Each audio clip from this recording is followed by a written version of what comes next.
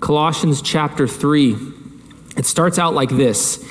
If then you have been raised with Christ. If is actually probably the wrong translation of this word. A lot of your other Bibles will translate it since. It's past tense.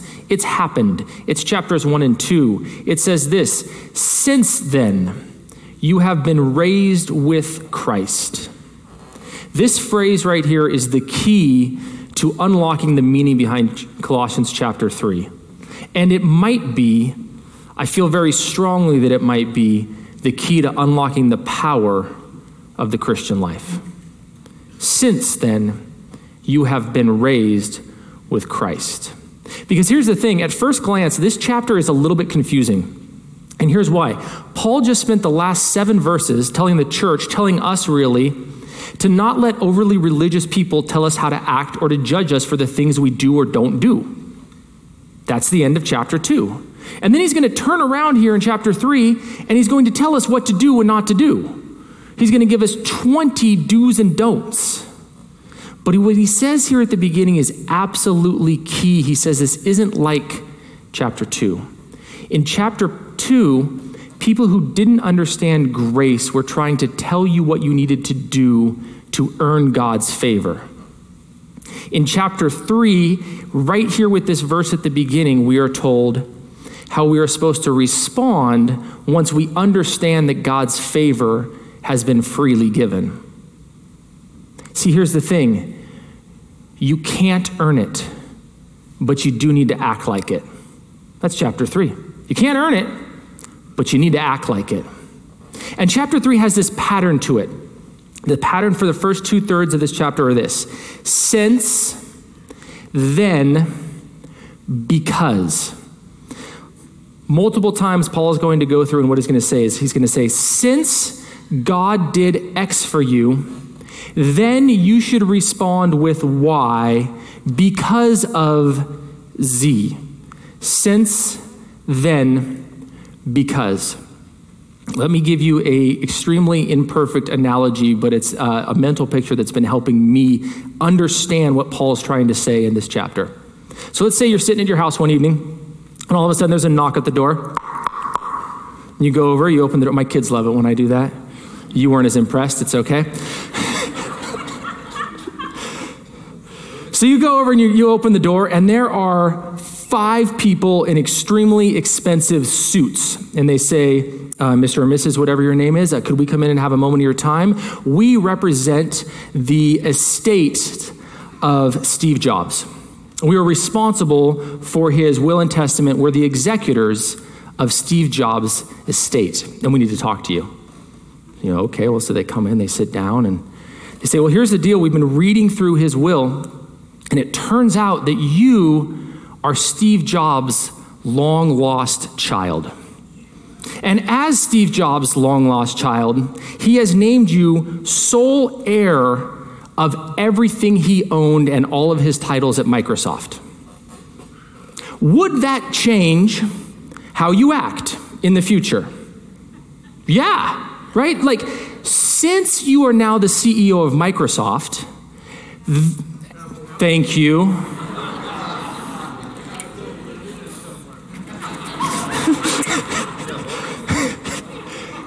All right. Since you are the CEO of Apple, then it might be time to get rid of some of your old clothing, because you probably shouldn't wear that t-shirt of the airbrushed wolf like howling at the moon to your first board meeting, right? It's not appropriate. Since you have inherited the entire estate, then you might start shopping for a vacation home in Hawaii, because money is no longer something that affects your decision making. Since, then, because. Since you're the new face of Apple, I had it right that time. Since you're the new face of Apple, it's probably time to get rid of your Samsung phone, because it's not appropriate to your new identity, is it? Now, will getting rid of your t-shirts, trading in your old phone, and doing a search for $20 million homes in Hawaii ever allow you to be the CEO of Apple? No. But if you suddenly became the CEO of Apple, those would be your natural responses. And it wouldn't be grievous to you either, would it?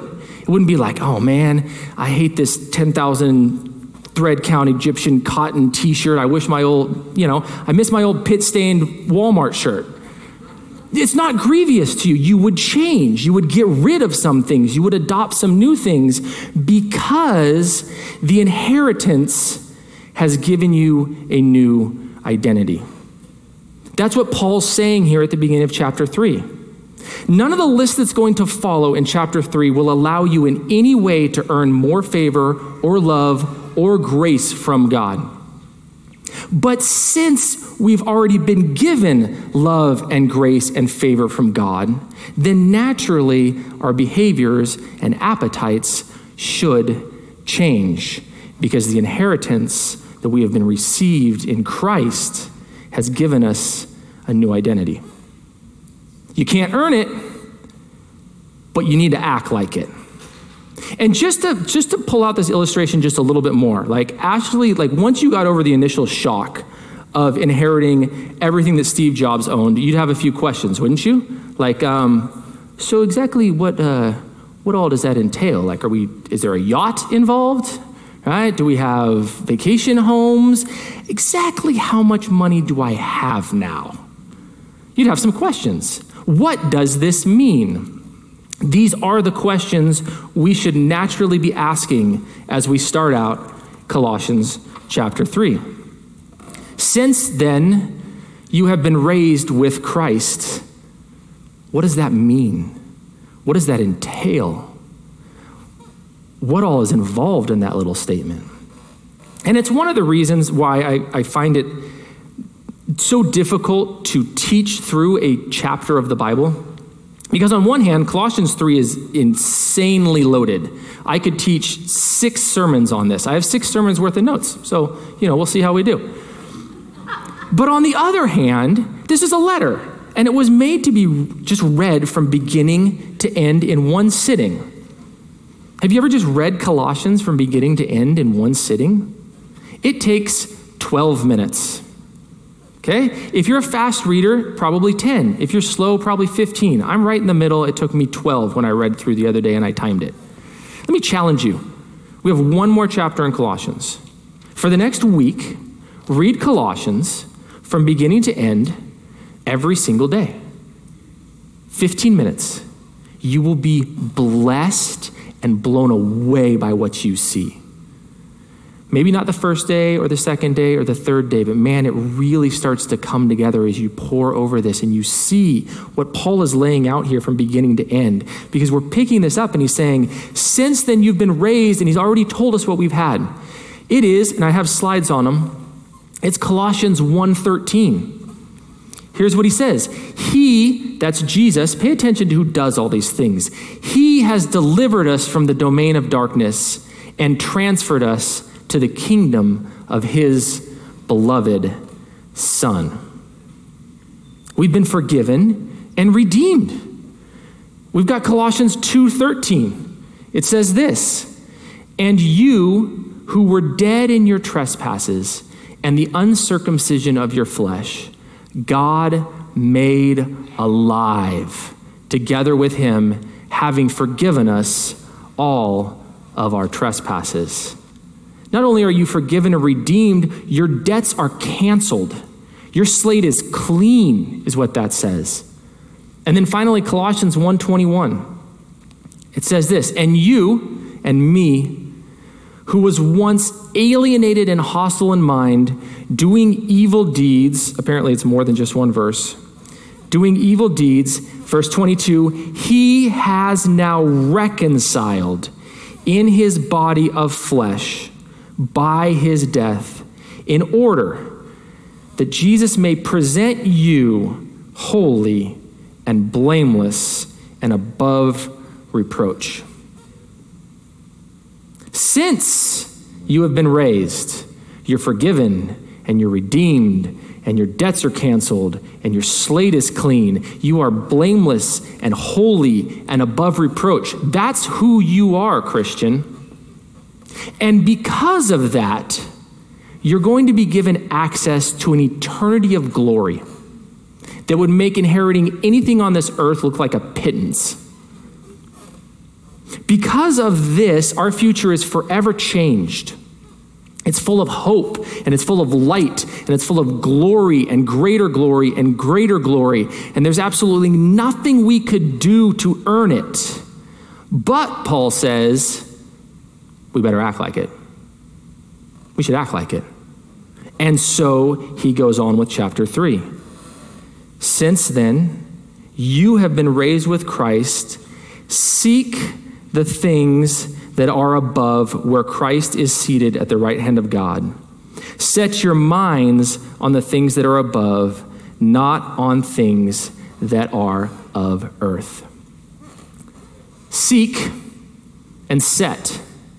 Seek is an action, and set your mind, that's a way of thinking. Here's what Paul says: act and think in heavenly ways. Act in heavenly ways and think on heavenly things. The idea here is super simple. If your future home, and it is in heaven, if that's where you're going to spend eternity, then act here like you would act in heaven. Live according to the kingdom and not according to the culture. Will you have lustful thoughts in heaven? No. Then banish them from your mind here on earth. Will you speak negatively about your neighbor in heaven? No. Then don't speak negatively about your neighbor here. But you say, in heaven, my neighbor will be perfect. Then treat them like they're going to be perfect someday. Simple. In heaven, will we spend time thinking about bigger houses and newer cars and the latest gadgets? No. Then we shouldn't let them dominate our thoughts here. See, in heaven, we will be full of kindness and love and humility. We'll sing praises and we'll fellowship together. So let's do it now. That's what he's saying. Like, this doesn't mean that it's all just religious talk and actions all the time. Like, all we do is sing old hymns and take communion. That's all we do every day. No, feast and celebrate and laugh and explore and gather, and that's what we're going to do in heaven for eternity together. Paul says, do it now. Seek the things that are above and set your mind on the things that are above, because, verse 3 and 4, your life is in Christ and your future is in glory. For you have died, verse 3. You have died. The old you is dead, and your life is hidden with Christ in God. When Christ, who is your life, appears, then you also will appear with him in glory. Two things he said. I know, hallelujah. Two things he says here. He says, first off, your life is in Christ. Like, we have that saying, don't we? Like, oh, music is her life, or his job is his life, or their kids are their life. As a believer, Christ is your life, right? Christ is your life. I was driving on the Parkway the other day, and I saw this younger couple, like probably a little bit younger than me, and nice looking guy and his wife and their young kid, like 2 years old, and they're standing on the Parkway, and they've got this sign out, and it says, trust on the Lord Jesus Christ, and thou shalt be saved. Ask me how. And he's standing there with the Bible. Right? Now, normally I'm not into the sign people, right? Especially the ones outside of the Methodist Church on 6th Street. You know what I'm talking about, right? If you don't, then just avoid it. You'll be fine. That was a good sign. And I might not totally agree with the methods, but man, I love the dedication. He's like, it's Saturday, it's hot, but I'm going to go out and do the thing that I know how to do to bring people to the kingdom, because my life is in Christ. And it kind of like, his dedication kind of shamed me. I was like, whoa, I mean, what am I headed to go do? I was headed to go enjoy an afternoon with my family. So I thought, okay, we're good. That's a heavenly thing. Like, that's what we're going to do. But the thing is this, where we spend our time indicates where we've invested our life, right? If his life is music, like, oh, music is their life, that means they spend all their time doing music. If Christ is your life, where are you investing your time? Are you investing your time in your life, in what gives you life? Because it says, verse 4, when Christ, who is your life, appears, then you also will appear in glory. We're going to be in glory. with Christ someday. Verses 1, 2, 3, and 4 is extremely simple, extremely straightforward, and really it's all we need to learn to walk a great Christian life. Since you've been redeemed by God, then set your mind on heavenly things, because that is where you're going to spend eternity. That's it. That's the whole deal. And if we could wrap our heads fully around it, we probably wouldn't need the rest of the chapter. But we do, or at least I do, and Paul knows that, and so here it is for us, because we don't do this perfectly. So he's going to switch now from the positive, and he's going to switch to the negative, right? Some things that we might need to, because of our new inheritance, get rid of, because they don't fit with our new identity anymore. He says, put to death, therefore. Therefore is key there. It's linking it back to the beginning. Just the same reason. Since you've been raised in Christ, put to death what is earthly in you. Sexual immorality, impurity, passion, evil desire, and covetousness, which is idolatry. Put to death these things. They don't fit with your new identity. Sexual immorality is sex outside of the covenant of marriage with one man and one woman. That's sexual immorality. Impurity is any illicit sexual act. Think pornography. Passion is lust. That's really what he's saying. Put away lust. Evil desire is when we entertain thoughts of doing evil. Okay, that's what James talked about in chapter 1 when he says, each of you is tempted when you're dragged away by your own evil desires and enticed. Then after desire has conceived, it gives birth to sin, and sin, when it is full grown, gives birth to death. Matt taught a great sermon on this message called Sin Babies, right? That bring you death. But they start with evil desires, mulling things over in your head that are not heavenly. And finally, covetousness, which is idolatry. Just let that sink in for a minute, okay? Like in the world where we live in the consumer culture, what we're told over and over and over again is you're supposed to want the things you don't have. In fact, it's taken it a step further, and it's like you deserve those things. That's idolatry. Now, is this to say that like wanting a new car or a nicer house or a new pair of jeans is idolatry? Like, are we supposed to just be monks, ascetic, like living up in a mountain, like, so we can't ever have? No. What it's saying is when those things dominate your acts, your actions, and your thoughts.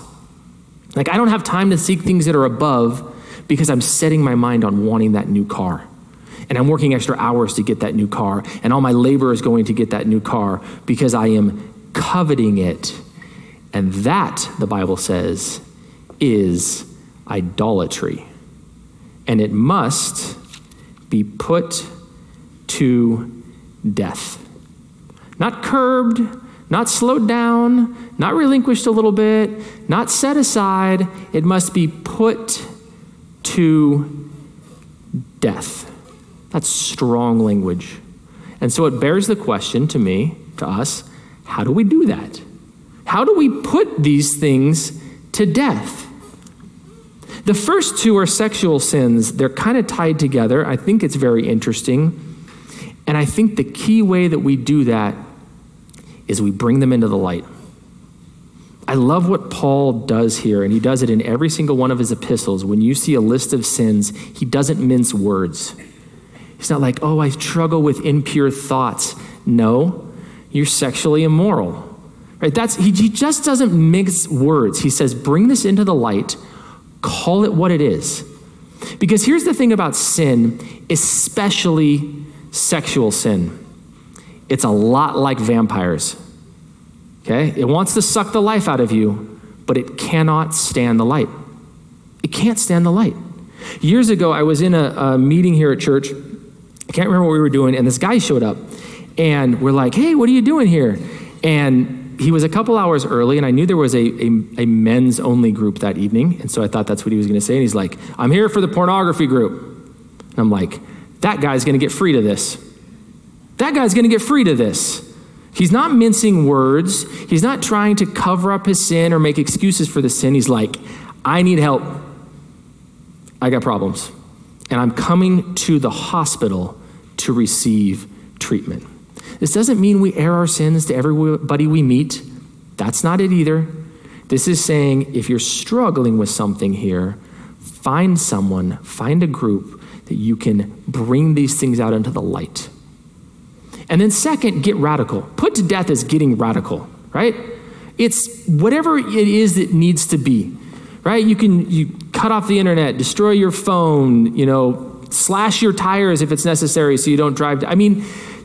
How did Jesus say it? It's better that you cut off your hand if it causes you to sin. Now, was he being serious? Yeah. He's not saying really that you should cut off your hand, but he is saying if that caused you to not sin, it is the better option. That's radical. We've got to get radical. But the last three are a little different to me. Evil desires, passion or lust, and covetousness, that's more like a way of thinking, isn't it? That's more sins that happen up here. So how do I put to death sins that happen up here? Because no amount of getting rid of my phone or no amount of cutting off the internet or no amount of any of those is going to happen up here. How do I deal with this, which causes a lot of problems? I had a youth pastor years ago. He used this illustration. I always liked it. He said this. He said, whenever you're having a struggle, it's like you've got two dogs in your mind or in your body fighting. You've got a good dog, a kind dog, a loving dog. It's the dog of your new self. It wants Philippians 4:8, right? Whatever is honorable and just and pure and lovely and commendable and excellent and worthy of praise. It wants those things. But the other dog is this big, snarling Rottweiler of a dog. I know you love your Rottweiler and she's sweet and it's great, but they scare me. It's your flesh. And it wants you to think on lust and evil desires and covetousness. And the question is, which dog is going to win? And the answer is very, very simple. Whichever one you feed. It's whichever one you feed. If you feed one, it grows bigger and bigger and bigger, and it takes a bite out of the other one. And if you're not feeding that one, you're starving it, and it's getting smaller and weaker and weaker. And I think the key to conquering sins of the mind is this: we have to starve them out. We have to starve them out. It is an active, conscious effort to conform our thought lives to our new identities. Active and conscious. The Bible uses this terminology with sin all the time. It says, turn away. And I think that's huge here. It's how we starve the one and feed the other. So you're driving down the street. You see a lady walking on the street. She's not wearing church clothes, okay? And you turn away physically and you put your mind on something else. When I find myself discontented with my stuff or my car or my job, I turn away from that. No, I'm not going to think about that. I'm going to mentally think about what's waiting for me in heaven. We have to actively and consciously conform the thoughts of our mind to our new identity. We have to starve these things out. That's how we put them to death. Because, verse 6 says, the wrath of God is coming. On account of these, the wrath of God is coming. I think we take the consequences of sin way too lightly.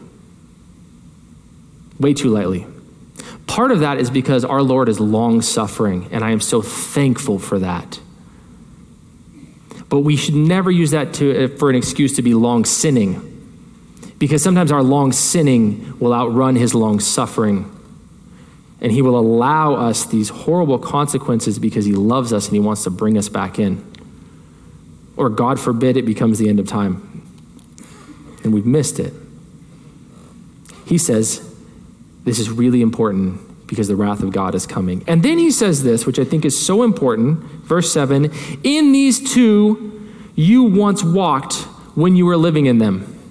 Jesus says this, hey, these things are super bad. Don't do them anymore. Get crazy on them. Put them to death. The wrath of God is coming because of them. But you don't be judgy on other people because you did them too.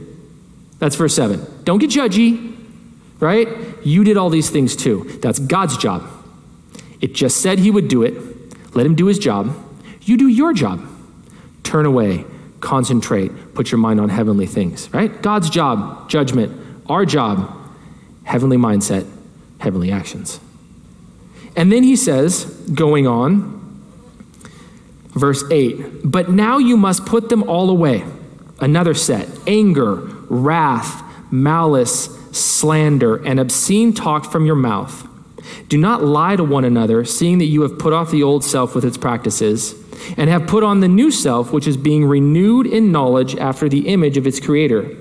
For here in the church, there is not Greek or Jew, circumcised or uncircumcised, barbarian, Scythian, slave or free, but Christ is in all. There's a list of things you've got to put to death, and there's a list of things you've got to put off. Don't do these things anymore. Since you've been raised, then put these things away, because Jesus says there is no determination of peoples in his body. We are all equal at the foot of the cross. Because here's this list. This list is really about how we treat people, how we talk to people, how we act around people. And look at it. What do we have? We have anger. That's hateful thoughts towards someone. And we have wrath. That's anger manifest in action. Now, anger and wrath is how you treat an enemy, right? But we don't have enemies in the church. We have brothers, because we're all equal at the foot of the cross. If you were given this freely and they were given this freely, then you are equal in the sights of the Lord. You don't have enemies, you have brothers.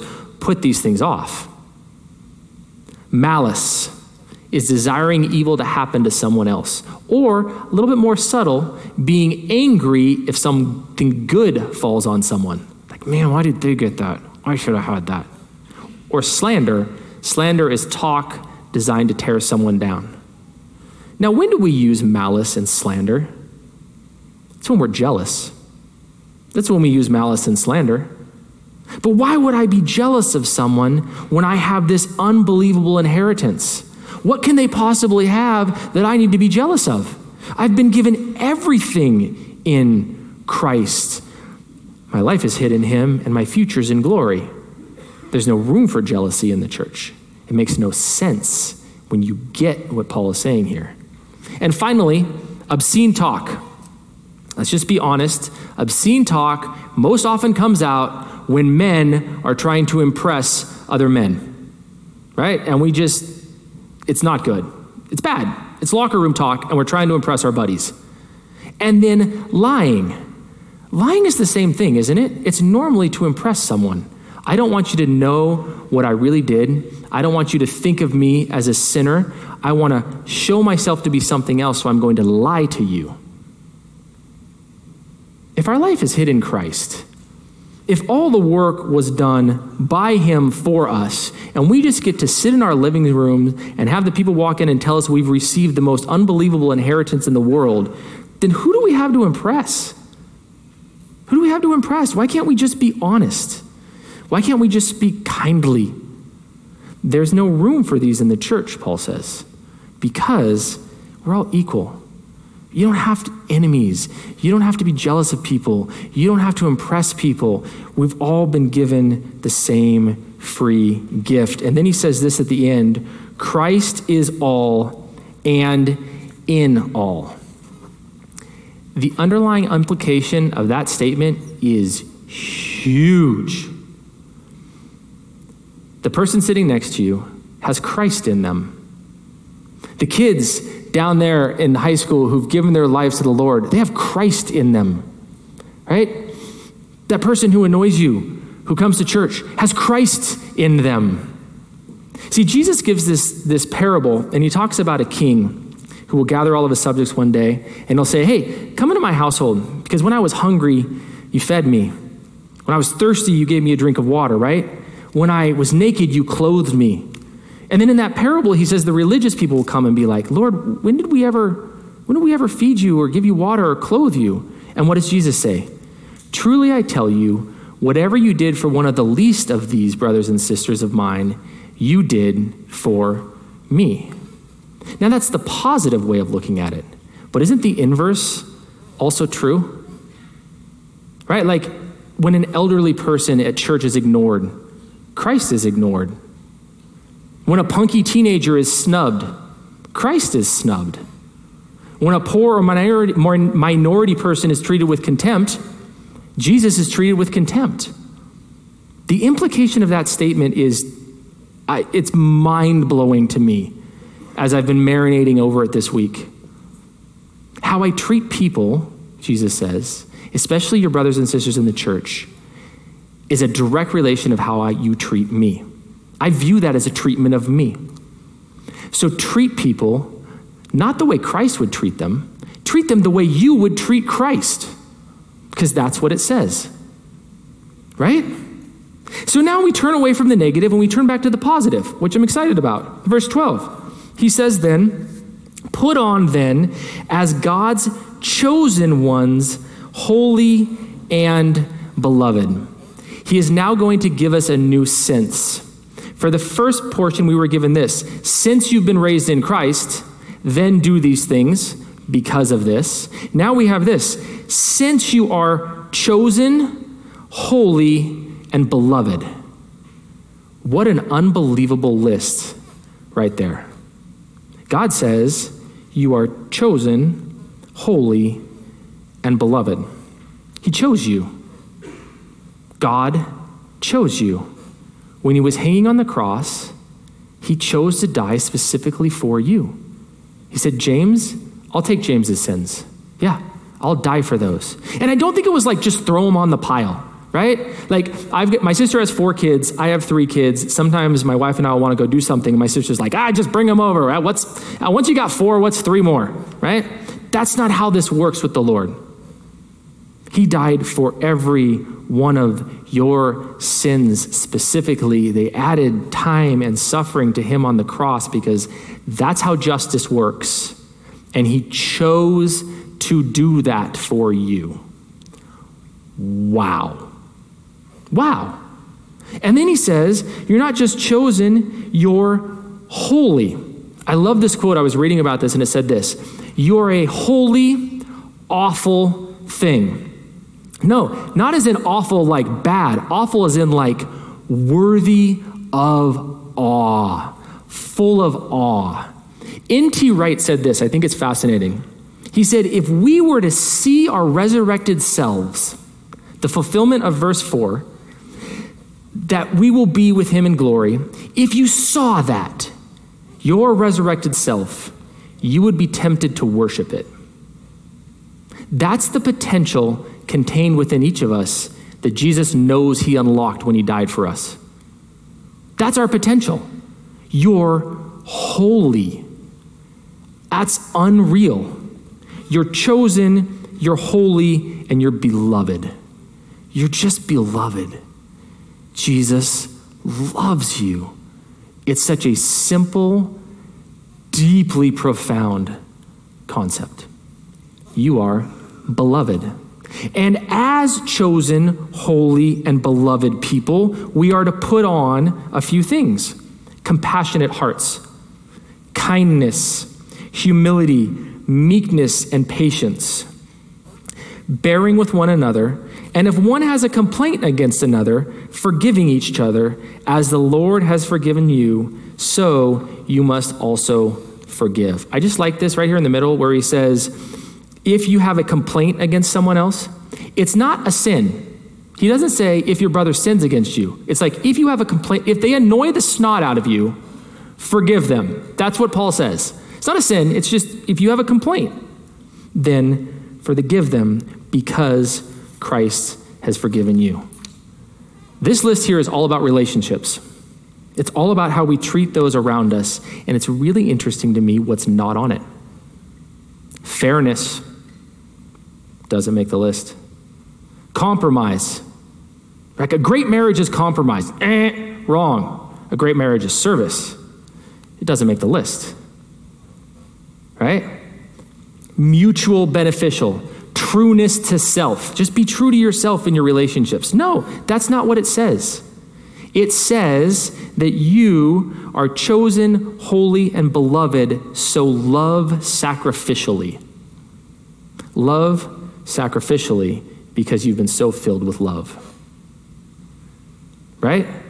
Because Jesus said, I forgave you. And really what he's saying here is, you should do all these things because I did them all for you. Right? You should be compassionate because Jesus was compassionate with you. I need to be kind because Jesus was kind to me. I need to be patient and forgive and tolerate because that's how Jesus treats me. And the practical implication of this is super simple to me, right?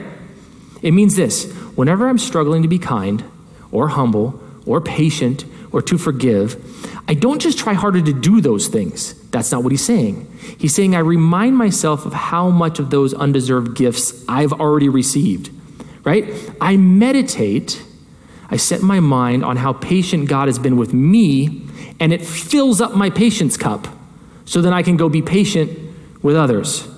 I concentrate on how kind Jesus has been with me when I was unbelievably undeserving, and it fills up my kindness cup.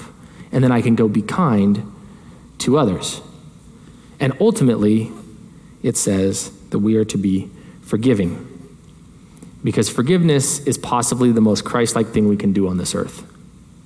To be forgiving. Right? Because we are chosen, holy, and beloved people. We are to treat others like they are chosen, holy, beloved people. And then he says this in verse 14 and 15. He says, and above all these, put on love, which binds everything together in perfect harmony, and let the peace of Christ rule in your hearts, to which indeed you were called in one body, and be thankful.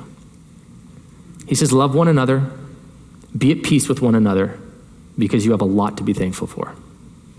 We have a lot to be thankful for. So we're to love each other, and we're to be at peace with each other. And then he sums the entire...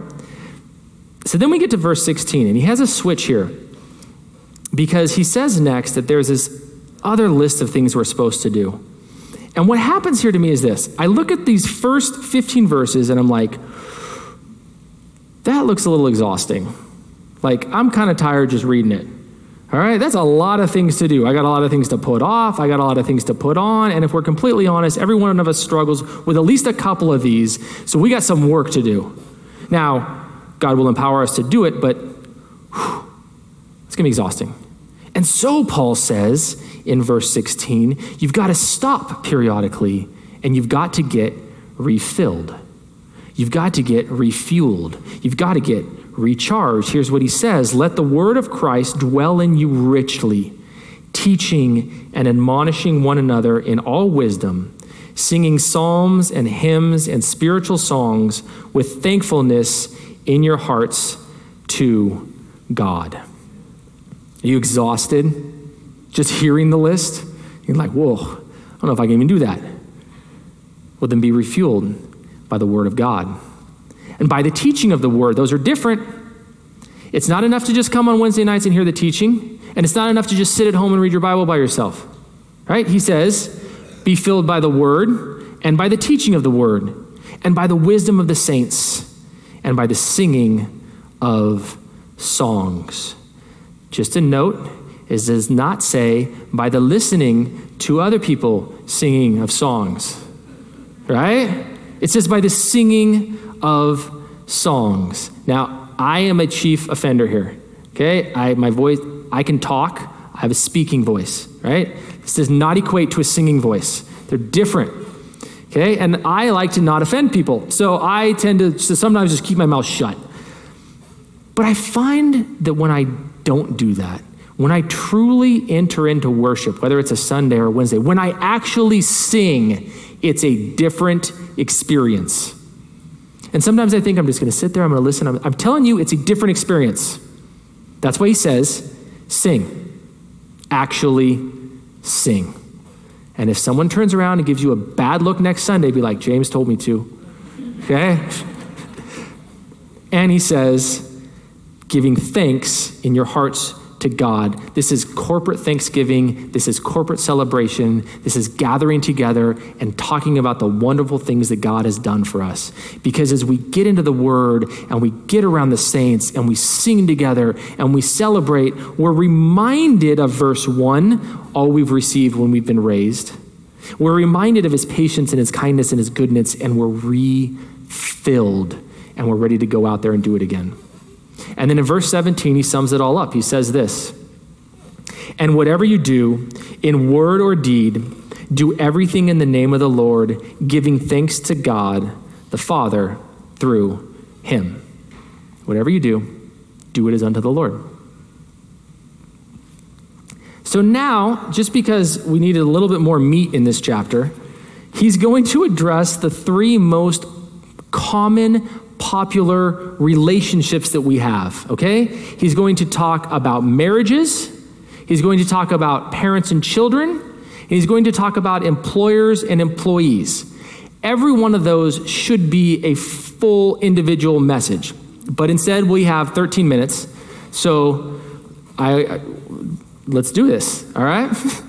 Here's what he says about marriages. Wives, submit to your husbands as is fitting in the Lord. Husbands, love your wives and do not be harsh with them. This has for thousands of years been an offensive little set of verses. From the time Paul wrote this, people would get up and walk out of church because of these words right here, because men couldn't stand it. For 1,000 years, these verses were offensive to men in the culture. In this culture, your wife was property. She couldn't buy, she couldn't sell, she couldn't divorce you, she wasn't supposed to have an opinion. You were supposed to lord and rule over her. And Paul comes to men and he's like, you need to love your wives. And they're like, excuse me, what? Don't tell me what to do. It was offensive. It's only been in the last 75 years that the offense has switched. Now the wives are there going, excuse me, what? Don't you tell me what to do. It's very interesting. This is kingdom, not culture. It's always offended culture. And I want really quickly to address wives, although mostly I'm going to talk to husbands because I'm a husband. I understand that more. But I want wives to notice what it does not say, right? It doesn't say be silent. It doesn't say obey. Right? We misquote this all the time. Wives need to obey. It doesn't say that. It says submit. It's different. It doesn't say you're not supposed to have an opinion. It doesn't say you're supposed to be a doormat. It just says submit. And we don't have time to fully unpack that, but I think the easiest way to read it is respect. Just respect. Just respect your husbands. And then husbands, it says, love your wives and do not be harsh with them. This is once again Paul addressing both actions and words, because both actions and words are important. First, he says, love your wives actively. Be attentive to her. Be looking for ways to serve her. Be looking for ways to care for her. Men, actively love your wife. And then secondly, it says, do not be harsh with them. I think it's very, very important, men, whether you've been married for a year or 60 years, that we're careful and guarded and conscious about the way that we talk to our wives. It's really important. Like I drove by this sign that's up at the top end of town at that storage place, and it says this, I don't always wake up grumpy. Sometimes I let her sleep in. It's not funny. It's not. You shouldn't say that to your wife. Right? Even if your wife laughs. Well, I say stuff like that to my wife all the time and she just laughs. Really, what's she supposed to do? All right, maybe it's funny. I don't know. Okay, it's funny. The point is still there, though. We need to be really careful the way we talk to our wives. We need to be really careful because our words have power. I would like to give every husband in here a challenge that I give to newlywed couples. Like, Husbands, as we're driving around working during the day, our wives come to mind, don't they? And oftentimes, it's in a good way. We think about you, wives, and we love you, and we think good things about you. It takes 20 seconds to send her a text message to tell her what you just thought about her. Pull over first. Do that. I mean, it's so simple to bathe our wives in the water of the word and to not be harsh with them. I think it's really important what Paul says here. Wives, submit. Husbands, love, and do not be harsh. And then he says this to parents and children. He says, children, obey your parents in everything, for this pleases the Lord. Fathers, do not provoke your children, lest they become discouraged. This sums up, this encapsulates every parenting book you've ever read that was written correctly. It says we're supposed to have obedient children, and fathers, it says do not provoke your children lest they become discouraged. What does that mean? Sometimes it's hard for me to understand what the Bible means. And oftentimes when I do that, I like to look at it in reverse. Okay, if I'm not supposed to do something that makes my kids discouraged, then what I'm supposed to do is be an encourager, right? I'm supposed to encourage. Parenting is this. It is the balance between obedience and encouragement, okay? A house with all obedience and no encouragement is oppressive. A house with all encouragement and no obedience is offensive, right? Your kids are bouncing all over the place. You can't take them out to dinner. They don't, right? And the thing is, parents, and I know there's a lot of you out there because they're swarming back there. So unless people are dropping them off and leaving, you're in here. Parents, we are supposed to learn parenting not from some mommy blogger, but from the Lord. And I really think that possibly Colossians chapter 3 gives us one of the best outlines for parenting I've ever seen. You can't earn my love. It's freely given. Child, you are chosen and beloved and amazing. You are capable of incredible things. You are destined for incredible things. Now act like it. I encourage and then I expect. Right? Encouragement first and then obedience. And if we can get this balance, I think it's so unbelievably huge. And I want to just say this to parents of young ones, 18 months to maybe 3 years old, because I have that age. And I learned something from my mother, who has been a preschool teacher for 40 years, and she told me this when I first had kids, and it's so true. She says, your kids are capable of and so much more than you think they are. And if you encourage them and expect that of them, they will thrive. Your 2-year-old is capable of sitting down at the table and having an entire dinner without screaming or throwing it on the floor. They're capable of it. Will it take a lot of encouragement? Yeah. And some training? Yes. But they're capable of it. You're capable of getting your family to a point where you can go out to dinner and you can enjoy them together. Will it take a lot of encouragement? Yes. But they're capable of it. Child, you're loved. I believe in you. But I'm also going to set some expectations because you need to act like it. I think we can do that. And then finally, we're given employees and employers. Verse 22. It actually says bondservants here. Some of your Bibles might say slaves. We just need to take this into the 21st century. This is the best relationship we have to this as employees and employers. And here's what it says. Bondservants, obey in everything those who are your earthly masters, not by way of eye service as people pleasers, but with sincerity of heart, fearing the Lord. Whatever you do, work heartily as for the Lord and not for men, knowing that from the Lord you will receive the inheritance as your reward. You are serving the Lord Christ. For the wrongdoer will be paid back for the wrong he has done, and there is no partiality. Masters, verse 1 of chapter 4, treat your bondservants justly and fairly, knowing that you also have a master in heaven. Employees, do what you're told and do it well. Employers, treat people the way God treats you and don't take advantage of people. It's super simple. But there's one little phrase in here, and I want to close on this because I find it really fascinating. He says this to employees, knowing that from the Lord you will receive your inheritance. I think we always think that God rewards people who have ministry jobs. Like a missionary, all the time they put into being a missionary, God's going to reward that. Or pastors, they're going to get rewarded for the fruits of their labor. They're going to have mansions in heaven. But that's not what this passage says. It says that God rewards any laborer who does their job honestly and heartily. Moms doing your jobs honestly and heartily. Gas station attendants doing your job honestly and heartily. Pump service guys, pastors, whatever you are, whatever you do, God says do it honestly and heartily as unto the Lord, and he will reward you. There's eternal rewards. How does that change your mindset when you're driving to the job site tomorrow? Wait a minute. I'm not just earning that paycheck that, Biden's going to take most of. I'm earning eternal rewards.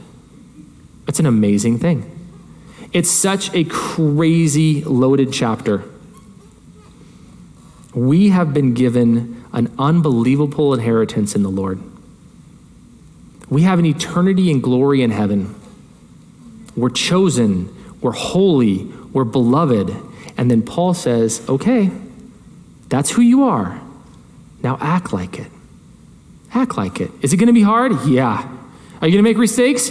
Yeah. Are you going to need to get recharged? Definitely. But Jesus says, son, daughter, child, I believe in you. I'll help you. You can do this. Act like my kid. Act like my chosen. Amen? Father, I thank you. This incredible, incredible chapter. So full. So wonderful.